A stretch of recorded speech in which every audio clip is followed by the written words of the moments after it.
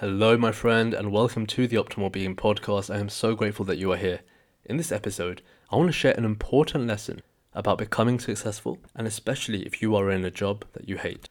When I was thinking about success and what it meant and how to achieve it, a thought came to my mind, and that was this: you will never be successful doing what you do not want to do. When I was in high school, if you wanted to, say for example, start a business, the common route to actually go and start a business was to go and work in the city. So you would work in the city doing your banking or your consulting gig for several years, and then once you have enough experience, you can then leave to run your own business. Now we now know that that is a load of rubbish. Why? Because the foundation of success in anything is loving what you are doing. Whether you are a baker or a millionaire entrepreneur, if you enjoy what you are doing in your life, in my books, you are a successful person. So if you are in a job you hate, imagine what energy, what vibration are you sending out to the universe 8 to 10 hours a day, 5 days a week?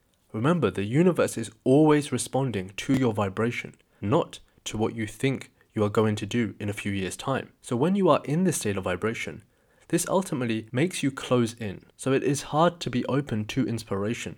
I know plenty of friends who took this traditional path, and now they are in a job that they don't like, trying to seek an exit route.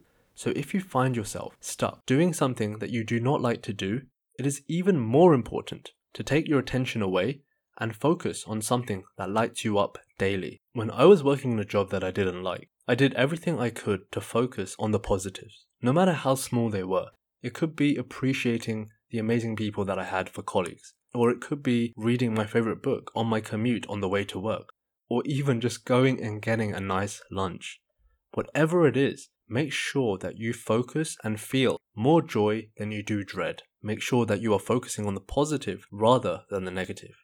And if anything, see your current job as exactly where you are needed to be. Because you don't know what experience that you're getting in this current job that is going to help you in your future career.